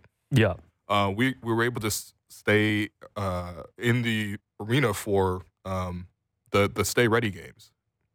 Yes. You remember those, right? So it's the scrimmage. Some assistant coaches mixed in with some players, usually third stringers who don't typically get to play. So, Otto's still getting that kind of time. And I think maybe even use some of that to even evaluate whether or not guys are ready to go or stuff like that. So, yeah. Also, there was one assistant coach, Noah Lewis. Shouts to you, buddy. We saw you get some buckets in that. Bro, one, he was getting buckets on NBA guys. You are the Noah Analytics, man. Honestly, he was sick. Great facial hair, too, man. All right. Do you want Otto to play more? I do, of course. Yeah. Okay. Oh, as much as Otto's available to play, I want them to play. Okay. Yeah. Fun question. Okay. Give me top 5 jerseys all time that you cannot show up to a home Raptor game in. Oh, top 5, you can't show up to a Raptor Vince Carter game. Nets. Oh, yeah. Okay. First off, those Nets jerseys were terrible. I like those, man. That boring gray. You don't like those? No, those are nasty. If anybody has a Vince Carter Nets jersey, hit me up. Those boring gray Nets jerseys with the random little stars, get out of here. Okay, fake DeMar DeRozan jersey What owner. does that represent? What are you going to wear, man? The Izod Center? Okay, so Vince. Can't wear a Vince jersey. I don't think you should come to Raptor games wearing a Celtic jersey. Okay, so any Celtic jersey. Any Celtic jersey. Is there any specific one you would say would be most upsetting? Any of them. Actually. Okay, just any. Just any. Marcus Smart. You know what? If you come in repping 36, if you come in repping that 36. 36 Mafia? What about a old school Larry Bird? You're past the era of when that's different. That's different. That's vintage. Any vintage jersey is cool with But me. any current, present Celtics. Yeah, you show up in that Leon Poe 0. Yeah, that's hard. It's over for you. By the way, this is unrelated as we continue on this, but we saw a Will Barton Raptors jersey at the Suns That's game. right. This Yeah. week. So as I mentioned on yesterday's show, it was oh my God, there's real star power when you see KD come in. Oh, sorry, Different I didn't listen. Yeah. And so it was we saw so many jerseys. Remember, we were looking before the game because you and I were both watching KD warm up. Yeah. And we looked over the side and there was literally a row of 7 Suns fans, all in different KD jerseys. Incredible. Yeah, from To like people who said KD has no stance, he has stance. OKC, the Phoenix jerseys, Texas Warriors from college. jerseys. Yeah, the college Yeah. jerseys, Sonics jerseys. Like There's it was different wild. depths. There was different depth, man. It was amazing watching them. I thought they coordinated or something. Mm. But then we were walking around and we saw a guy wearing a KD jersey, a guy wearing a different KD jersey, and in the middle it was a Will Barton It was Raptor a Will jersey. Barton sandwich. Repping that. What was Will Barton even wearing? 18? Maybe no, Yo. one. I think it was one. If you are that person, also ID yourself. yeah. So Vince Carter Nets, any Celtics jersey. I'm shocked you haven't even mentioned LeBron. So no LeBron Cavs. No, come on. You're not letting a man wear a LeBron jersey into the arena? To the Raptors game? You think Cleveland's cool? I think To a it's after what LeBron. It's like LeBron? wearing, it's like Do wearing you a remember Jordan when jersey. Sportsnet put out like LeBron's top 10 moments That's right. against the Raptors last season? It was a very viral moment. It was Do you shared remember? many times. No, do you remember this? So Yeah. I'm shocked you're not putting LeBron on this list. No, I would honestly be more like offended if he came in with like Tristan Thompson or something. Like, But like I'm putting LeBron Cavs on this. What other I mean, if you have a Paul Pierce are Wizards. you talking about villains? Oh, Paul Pierce. No, but Wizards? these are jerseys. These are a no. jerseys you can't show up. That's a no. That's a no yeah. for sure. So That's a Paul no. Pierce That's a no. Wizards. Who else is like? despise that. What about a Raptor jersey that you can't wear anymore? I don't think anybody owns a Goran Dragic. I mean, that'd be kind of funny if you had it. If you had a Goran Dragic jersey and come to the arena, I'll boo you, but for fun. Who was your Oh, like? Hito, that's a good one. Yeah, thank you, Derek. That's a sick jersey though. Who's your? Well, you want the 26 on your back? Yeah, I do. Two sick Mafia. Who's your- Bargnani, I mean, Who was your most hated Raptor? Did you have one that you were like, man, the guy that I was probably I can't most stand annoyed this with guy. was Bargnani. really? Okay. Yeah, you rep that. You rep that. That number 7, I think he was 7. I hate that yeah. guy too. Yeah. Yeah, that was tough. That Okay. was a tough era. It was a tough era for me. If you could have dinner with a Raptor player, who would it be? Where would you go? What kind of question is this, man? If you had to riz one Raptor, well, who would you riz and why? No, pick right now. If I had to go with dinner with one Raptor, I don't have his number. I mean, obviously Utah. Yeah, you're right. That's the storyline. Again, he's no longer a Raptor, and I still no longer have his number. Yeah, tune in on the next episode of Dragon Ball GT at this point. Hopefully we're gonna get a Zoom interview set up for next week. Gamble, aren't we? Yeah, that's what I said. It's to him not when he looking said no. optimistic. Lock in for Michael Scotto and Baxter Holmes, my brother. It's not looking optimistic. Why? Did we scare him after cornering him and asking for his phone number? It's just like I told you, he's one of the most famous people cool. in the world. That's fine, but No, we got to check. We 15 got to minutes. humble ourselves sometimes. All right, fine. Pick your dinner mate. Pick your dinner spot now. Their names are probably. It's probably Dennis. Dennis seems chill. Like Yeah, Dennis man. genuinely seems chill. Yeah. Like now we see each other at the arena. We say hi. Maybe you and okay, catch we up a get it, little man. bit. Stop bragging. Yeah. You and Dennis at piano. Yeah. What you Again, don't? we're not trying to riz the What you don't Raptors. like these keys? You're not trying to hit these notes? Piano was pretty great though. All right. That's the piano. All right, Well, piano then. There last Friday. It was a great service too. All right, real question. Do you think a Wait, second? hold on. Who are you taking? Because I think you described in a previous episode of the Banter Pod that you actually had the chance to have dinner with Precious once Yeah, to write a story, and he famously ordered calamari rings. yeah, we're not sharing that here. But I will aside go from with Precious again to Patois. Do you think? Real question. Do you think a second unit with Chris Boucher? Speaking of Precious, do you think a second unit with Chris Boucher and Precious is playable? I feel that Darko understood that they can't play both at the same time, but I don't know if Jalen McDaniels is better. I also don't understand why Otto's not playing. So basically, Right, yeah. what do you think about the Chris Boucher So- Precious partnership on the court together? This is a good question. Thanks for sending it in because I was thinking about it after looking at the rundown for the first time in my life, and because there was a period where it really worked. It was during the time when the Raptors were also quite successful as well in that 48-win season 2 years ago when Scottie was a rookie and he won Rookie of the Year. That was the combo they went to off the bench, and that was a combo that actually, by the numbers and also just by watching the game, like they were actually quite good. And I was thinking about like, okay, so what's different between now and then? And I think it's really comes down to changing the system. I think Chris and Precious are fine and can be productive as a combo if you play like a heliocentric offense. Like you're basically just like, I'm going to give it to one guy and he's going to isolate and those guys are going to crash the glass. That accentuates their strengths. They're really good at crashing the glass. They're going to, play hard defense, get out in transition. They're good in transition. That was kind of the style they played. If you want to play 0.5 offense with these guys where the ball is going to touch the high post, and then there's going to be a screen off the ball, and then someone's going to maybe get in position for a cut. Maybe someone's going to come around some curls, and you have them kind of deciding where to make the passes, where to make the right reads, when to sort of like, set the screen, when to slip the screen, when to reject the screen, all this other stuff. Like, you're starting to really complicate it to the point where it's like, okay, now you're not really playing into their strengths. I think the flip side is like you're probably trying to develop, especially in the case of Precious, trying to develop the skill set into him.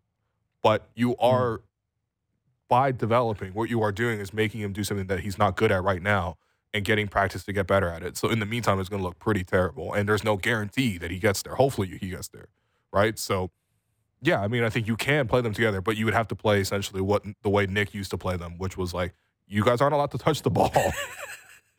Okay. So many rules for two bench players. Pascal and Fred are going to shoot the ball, and you're going to go run to get the board. In that case, they actually can be successful. Yeah. You probably also have to play a little bit more zone defense with them, too. I thought last year they did a good job playing those two in a zone, sometimes with Christian Coloco as well. Offensively, again, it was pretty bad because those three were not good offensively. But at least if we put them in a zone, you put a lot of rim protection on the floor. You're actually okay.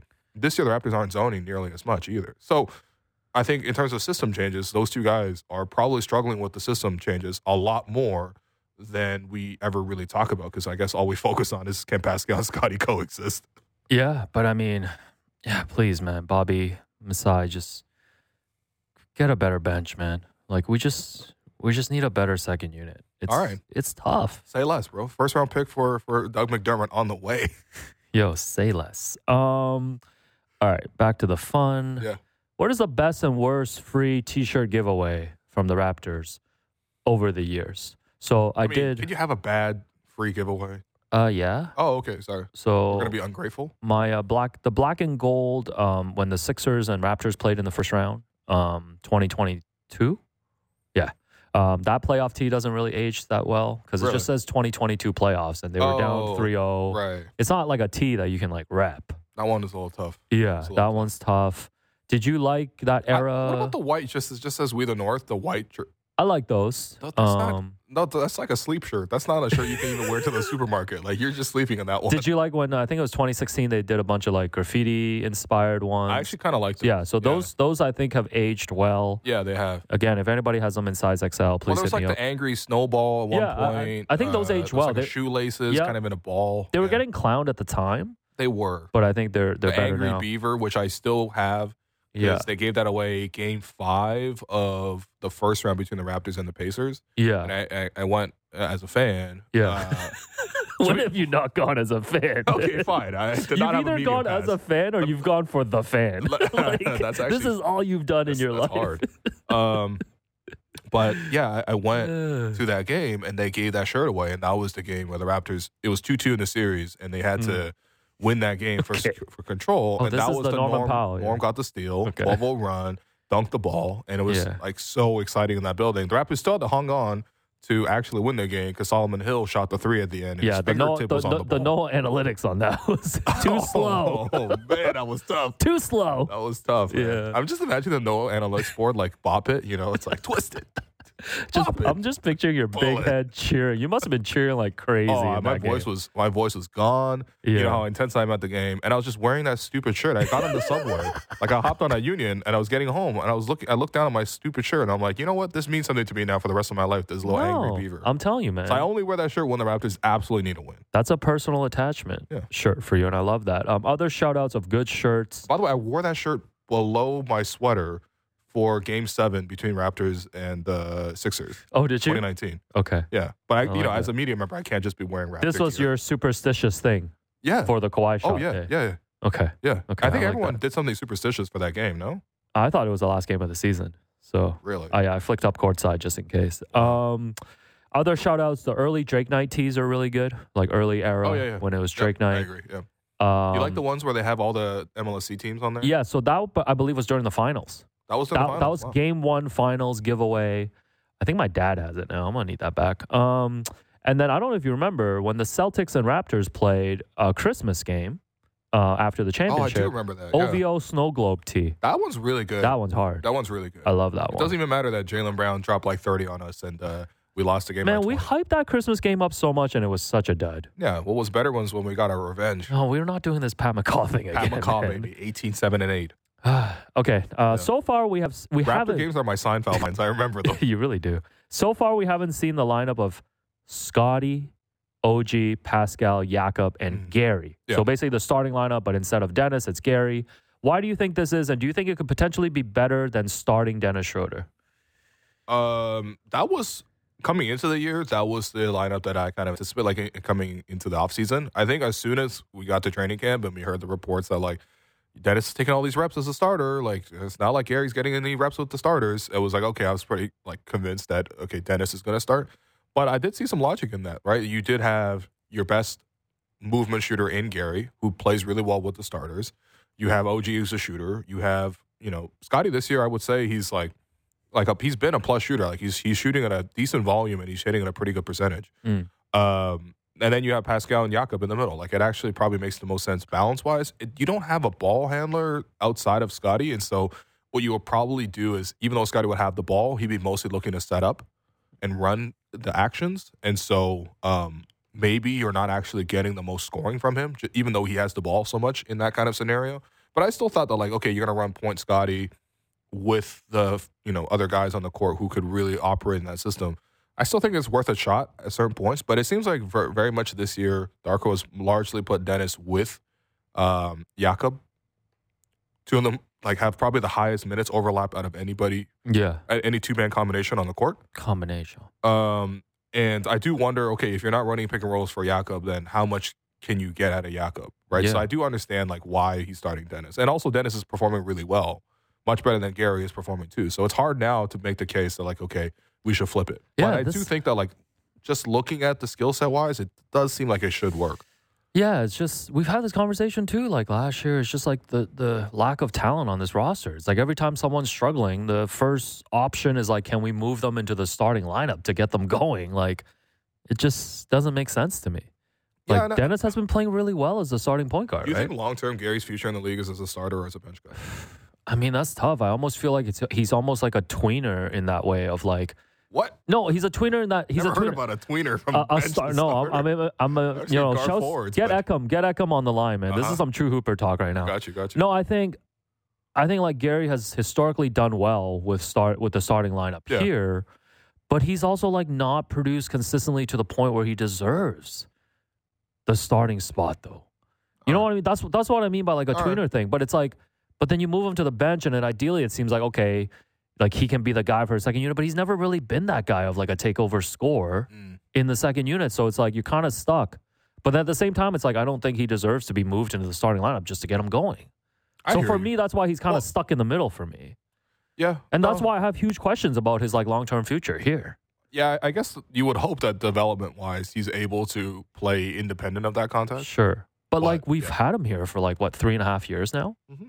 And I think I posed a question earlier to you guys. It's have we seen tangible improvements from Gary? No, that's fair. Right? So, anyways, didn't mean to slander your boy like that. It's all good. Half the team's my boy now, as you know. Tipping into the Shohei Ohtani section here. Let's do it. People want to know, what would be Blake Murphy's version of ramen with Utah? Because they suggested sushi with Shohei. Okay, let's be respectful to Shohei. Me having sushi with Utah was relatively possible. This is different. This is saying, yeah, I'm just gonna go smoke a cigar with MJ. Come on, man. So what would be Blake's version of ramen with Utah? Duff swings with Joffrey Laverne. Oh, brother, come on, man. I got Blake a Joffrey Laverne jersey once upon a time. That's pretty good, man. The double sevens? Yeah. Yeah. The pocket sevens? Yeah. You have an answer for me? It'll probably be not with the player, but with the front office guy. Okay. I feel one thing I've told Blake this many times. Yeah. I was the ability that he's had to build that connection with these guys. Curry with Corey? Yeah. Yeah, basically. Okay. That's pretty good. That's pretty good. Oh, yeah, that's pretty good. Okay. Shouts to Eric Corey. Congrats. Got the first win today. Congrats, 905 update. Is 905 doing the chain too? You think they're a little hand-me-down situation? Oh, brother, they might do the chain that's in your bag right now, man. That might be the chain that they do. But by the way, paging Frank Baraska to come to the studio when we go to break, please. That's right. But yeah, I mean, it'll probably be a front office guy. Okay. That's probably my guess. Okay. But it could be a player too. Like OG, he's good. He's chill with OG. Okay. Okay. What do you think OG eats? Yeah. Roti with OG. Yeah. Okay. All right. Why does it have to rhyme? Anyways, strawberries with Castleberry. Oh. Okay. Sorry. All right. Action Bronson. Using all these food alliterative terms. Also with the Shohei side, because we told the story of how we embarrassed ourselves tracking down Utah this week. Yeah. People want to know, what would you do if you saw Shohei Ohtani courtside at a Raptors game? I actually don't think we would be that honestly, desperate to connect. That's a tall Asian right there. Like, that's cool. Keep it moving. That's a fellow talking. Yeah, I'm like, all right. He's like, he bats and pitches, I pot and write, man. What's the difference? Well, these days I write really infrequently, but it's only because I'm lazy. Yeah. Yeah, I don't know, man. I probably snap a pick and that's it. Like, I don't think Shohei's. I don't think Shohei's up there for you in terms of like a starstruck situation. No, I don't think I really would be starstruck like that. The only guy I was really that starstruck by at Scotiabank Arena was seeing Thierry Henry. What about Ronaldinho? He was in the building Ronaldinho too. Yeah, you're right. Yeah. But Henry was there for the finals. Is that right? Yeah, he was. Yeah. Were you in close? I was like within like 10 feet of Thierry Henry. And I was like, you weren't like, yo, maybe I should approach him. No, none of that. I respect people. I'm a respectful person. Did I tell you? I think I've told this story, but whatever. I fanned out over seeing Chris Martin of Coldplay one time. Oh, where? Courtside. He was Brooklyn Nets. Oh, so this was when I was in New York. He was like courtside. Sorry. Man, that's a Barclays Center. Okay, Barclays. Sorry. What you think? I am 67 years old. This guy was like, that's Brooke Lopez when we were with Marshawn Brooks over there. I knew Brooke Lopez when he played like Shaq. So I saw him courtside pregame. I rolled up to him and I was like, hey, Chris, big fan. You know what? I said, big fan. Hey, mind if we get a selfie? He's like, I don't know. My kids are here. I'm like, don't worry. I'll crop them out. He said, and then he still said no. Glizzy gone. And then when I walked away, I was like, when you try your best and you don't succeed, so it's tough. That's tough. So you never got the photo? No. He totally rejected me. Ric Flair, I geeked out. Where are you going to get the selfie on? Your Motorola Razr? Like, this guy's going to take a selfie on the BlackBerry Bold. On my Black Album exclusive Motorola Razr. Yeah, that was not going to work. I mean, Fat Joe, I geeked out over last week. And again, another person I wasn't able to run into. Another brick. Ric Flair, I saw him during, I think, 2016 finals. That was kind of cool. He's mad old now.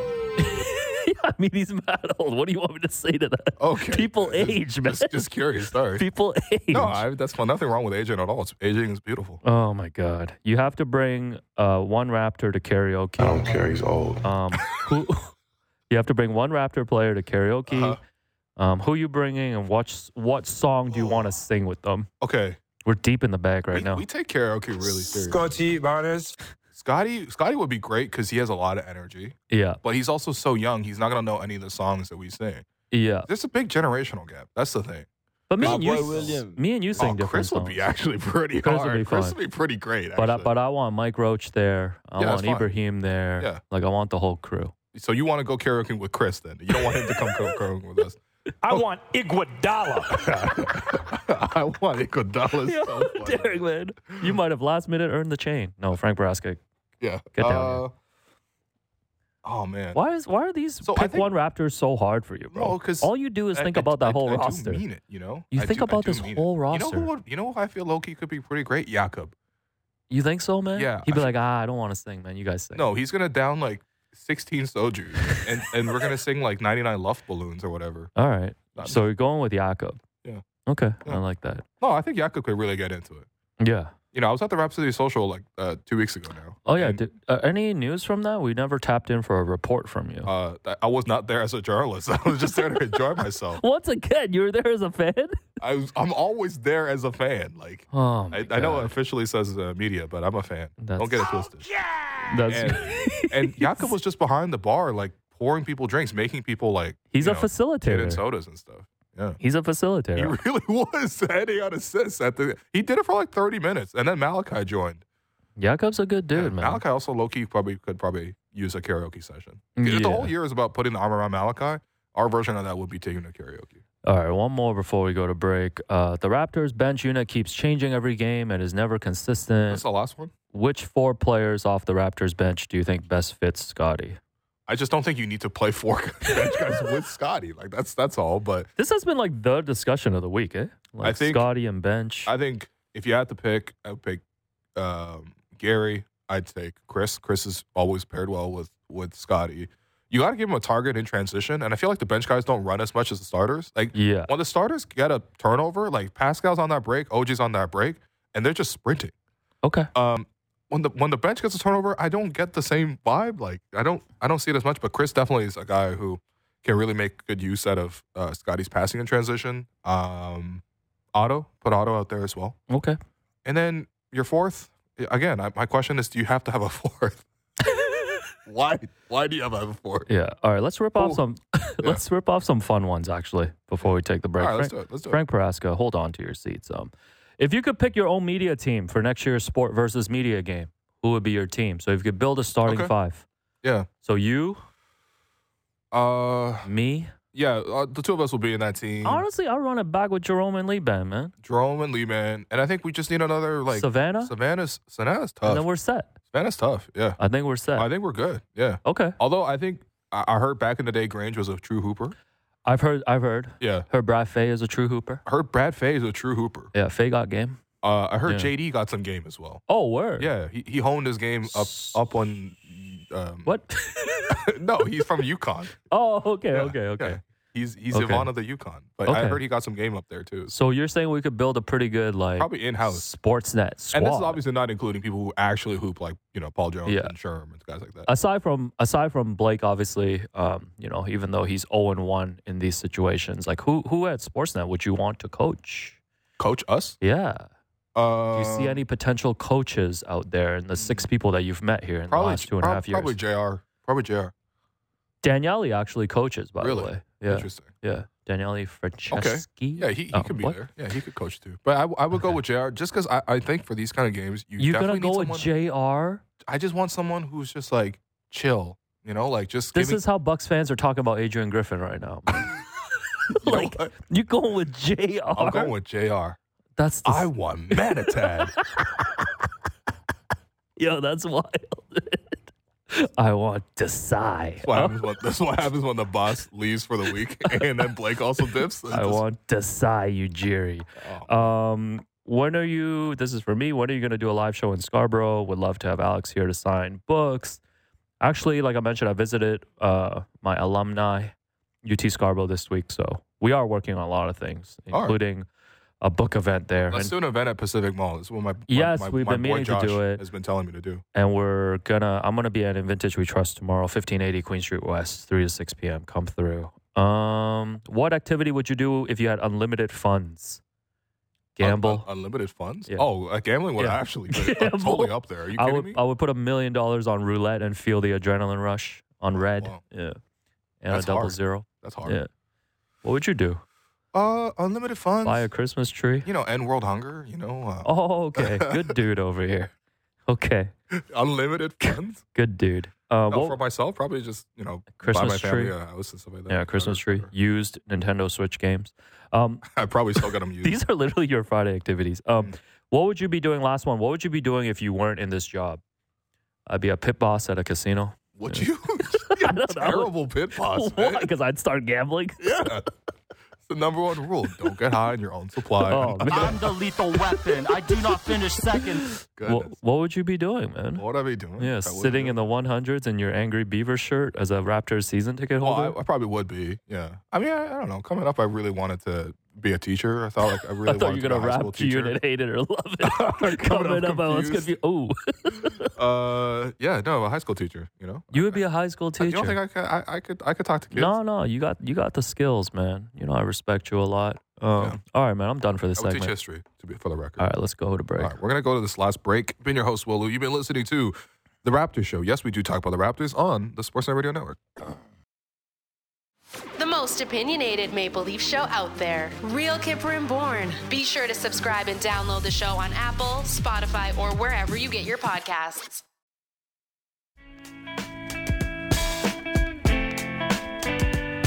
Welcome back to the Raptor Show on the Sportsnet Radio Network. I'm your host, Will Lou. I continue to be joined by producer and co-host Alex Wong. And because it's the end of the week, we want to continue this time-honored tradition of giving thanks to the people behind the scenes. Because usually I'm just like riffing through them as quickly as possible to end the show. But then we got to actually give them their time and their respect. So, Alex, who is going to get the coveted Raptor Show chain of the week? Yeah, so first off, a couple of quick honorable mentions. As we mentioned, J.R. Manatad.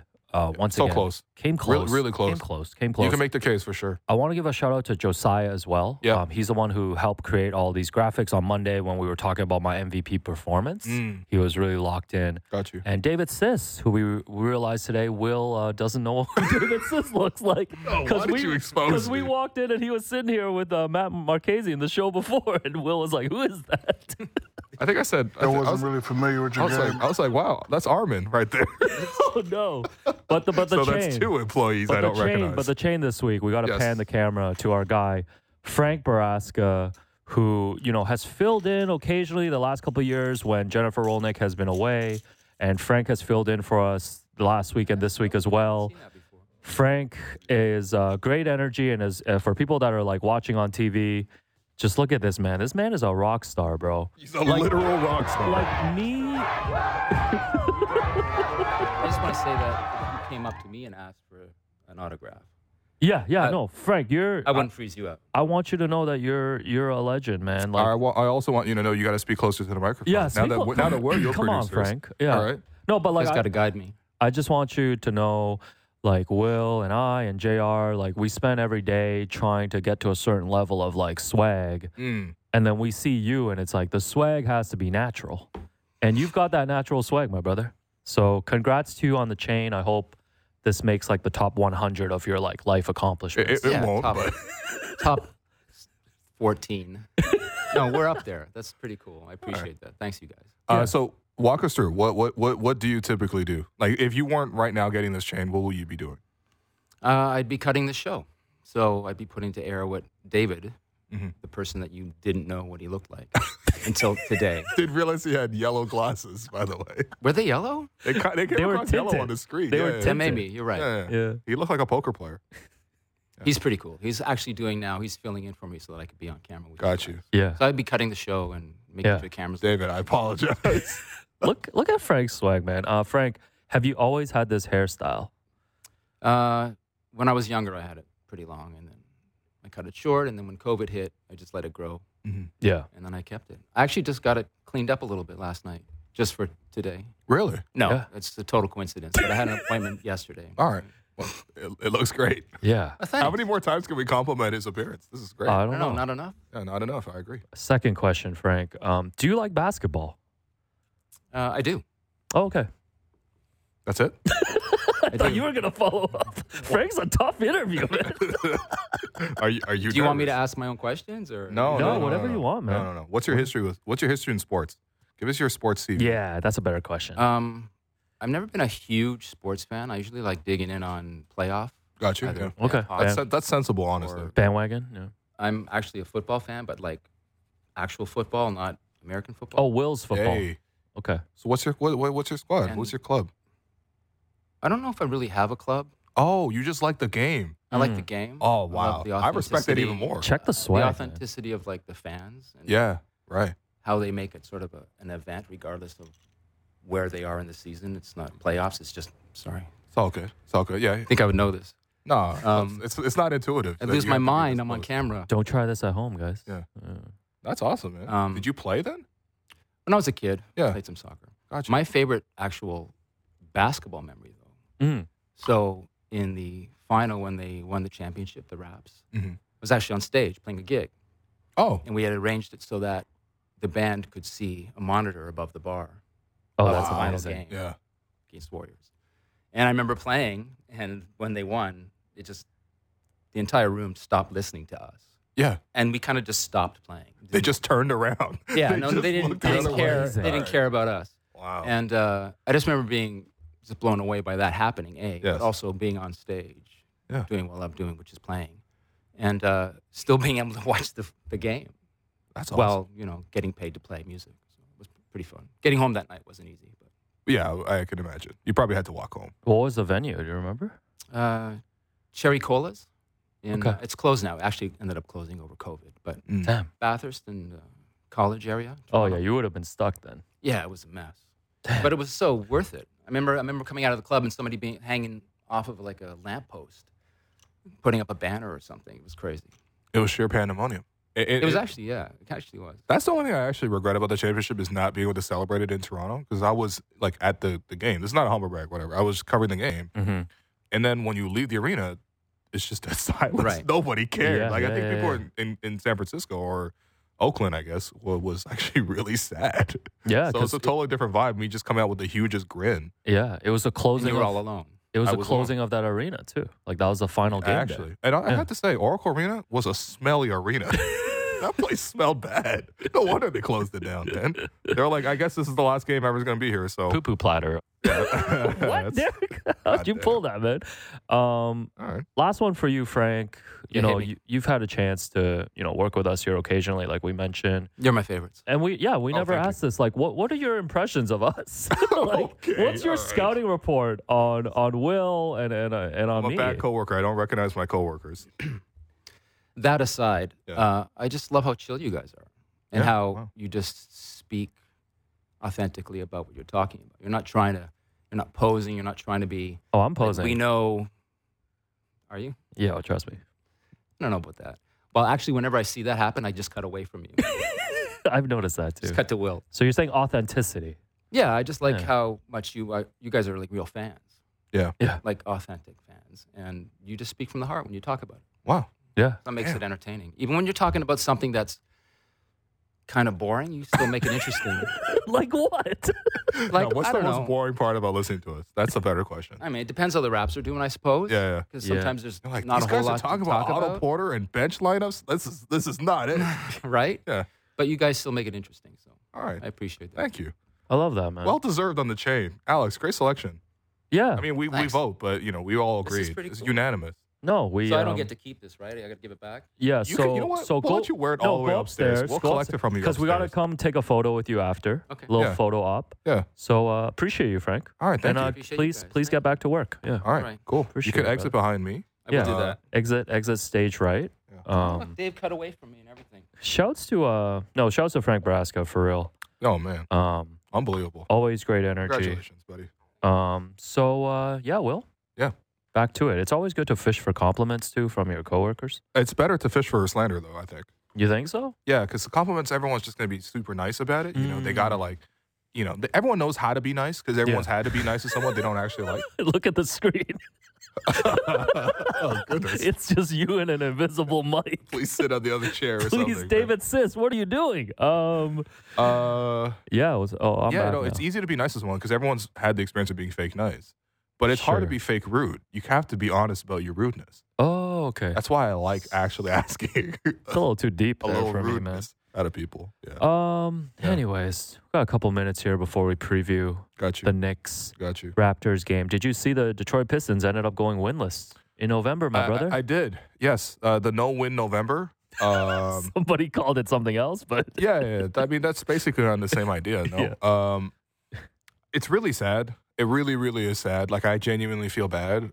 That franchise was like one of, not the beacon, I would never say, like, the people were saying, like, we got to be like the Pistons, but I know for a lot of Raptor fans for a long time, because the Pistons are just down the road. Like, if you really wanted to go see a playoff game, you probably just drive 3 hours south to Detroit.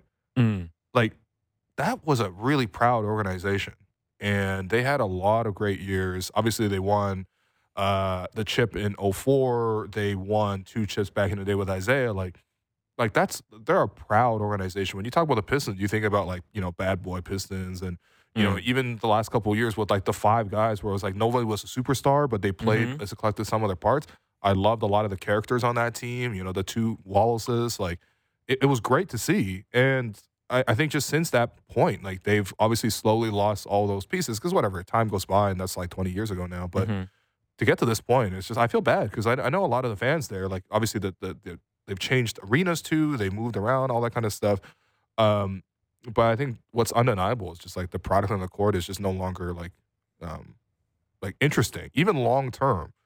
it doesn't feel as interesting. And I feel like for most rebuilding teams, at least you can look forward to a long-term vision because you're like, okay, this guy's going to pan out, this guy's going to pan out. They're going to play together. And then once they get a couple of winning pieces, like, what Houston did this year was like, you know what? We have some prospects. And, Fred, we bring in Dylan Brooks, we bring in Jeff Green even, and these guys were really able to click with a new coach, and then all of a sudden you win again. And then you feel really good about these young guys being able to play in a winning environment. They're so far from being in a winning environment. When we saw them come to Toronto, Toronto was not even in a good space. Like Toronto's offense, we were talking about it, 30th in the league. Everything was not really great with them. And then the Raptors go on and hang like 142 on them. I think maybe 144. I think that was like almost close to the Raptors franchise record for how many points scored in the game. I just feel bad because, again, like those fans, like they really, like they did so much good things to get fans into that building. And I get it. You got to go through this as part of rebuilding, but like it's the absolute nadir of rebuilding for them, And they're a joke. They're an actual joke. Like it's tough watching them, man. I feel bad. Like they benched who did they bench yesterday? They benched Asar Thompson. It's like, why? He's been one of the most promising, happiest things about the year, and they benched him and only played him 13 minutes last night. Why? Yeah, and I think the most disappointing thing is, like, they do have a collection of, high-end draft picks, and they also spent the summer, like, recruiting Monty Williams to be the head coach. They paid him to be the most expensive head coach in the league along with Popovich. They gave him the mid-level. And, like, I don't know, we talk about this in Toronto all the time, too, about just, sometimes it's just a lack of talent, right? You can look at the coach, you can look at every factor. But I mean, we got to put the spotlight on Monty too, right? Like if you're coming in to build, a program, a culture, and stuff, he has failed at this so far. Yeah, it's really difficult, and I know that this team was never really going to be anything more than going for another top lottery pick. But I think there's a way to do that without having to lose the whole month. And I get that they had injuries, all that kind of stuff, but it's tough, man. It's difficult. And that those guys are kind of miserable, too. I remember after the game when they lost to the Raptors, Kate Cunningham was like, we gotta show more fight. We gotta be the hungriest team out there. Like we don't even win games. How are we not hungry? It's like, that's actually why you don't win games. Because you guys aren't hungry. How hungry are you right now? Yeah. No, they started livers in the front court like we're going for barbecue. They got beef stew. They got livers. They got everything Lee Pan can't eat, man. Oh, man. Anyways, time now for Between the Lines, brought to you by Bet Rivers. Take a chance. The Toronto Raptors are hosting the New York Knicks tonight. They are 2.5-point favorites. The over-under is 216.5. The injury report is clean for the Raptors. Yes. Everyone is available. Well, I mean, Christian Cole remains out. Remains out, but the whole rotation is intact. Julius Randle played 38 minutes yesterday against the Pistons and is questionable tonight with knee inflammation. When he's bending his knees too much while shooting 35 shots a game. Oh, respect Julius Randle. Come on. The Raptors are a slight favorite at home, looking to build off their win over Phoenix. The Knicks are on a second half of a back-to-back. What are you looking for tonight, and who do you like? I think it's going to be a nice defensive matchup. So a rock fight, you're saying nicely? A nice defensive matchup. It's going to be a rock fight? It's going to be a nice defensive matchup. Okay. No, I think these two teams played each other really close last year. Had some pretty memorable games. One went to overtime. You remember the Raptors won in overtime on that one. Yep. You had the one where Scotty was like going up to Quentin Grimes and saying, "You is not him." Yep. That sparked a debate, which I think is not really a debate. Like, why are we debating a future star player and a future role player? Like, it's not close. It's not even as fun as the Evan Mobley one. I'm not gonna lie. And then, you had Pascal going for like 50+ in the Garden. That was last year. Oh wow. I know it seems like an eternity ago, but that was last year. So. Those two teams definitely match up well with each other. I think the key there is how much Mitchell Robinson's going to be able to control the paint. Because you've seen the Raptors, if they can't score around the basket, and Mitchell Robinson has been really good defensively. The Knicks have been good defensively too. I think they're 4th in the league. You have a hard time. But having said that, though, I think the Raptors have matched up well with the Knicks in the past, and I still believe that. So, as always, I'm going to pick the Raptors -2.5. So, that was Between the Lines, brought to you by Bet Rivers. Take a chance, and that does it for us today. I've been your host, Willow. You've been listening to The Raptor Show on the Sportsnet Radio Network. Make sure you find The Raptor Show wherever you listen to podcasts and subscribe, and please rate and review the show. Thanks once again to everybody who sent in questions. Honestly, that was great. Thanks to producer and co-host Alex Wong. Thanks to our board producer, Derek Randeo, Frank Baraska with the chain, David Siss. I will introduce myself in person and get to know you a little better, and J.R. Manitat for helping me on the scenes. We'll be back next week.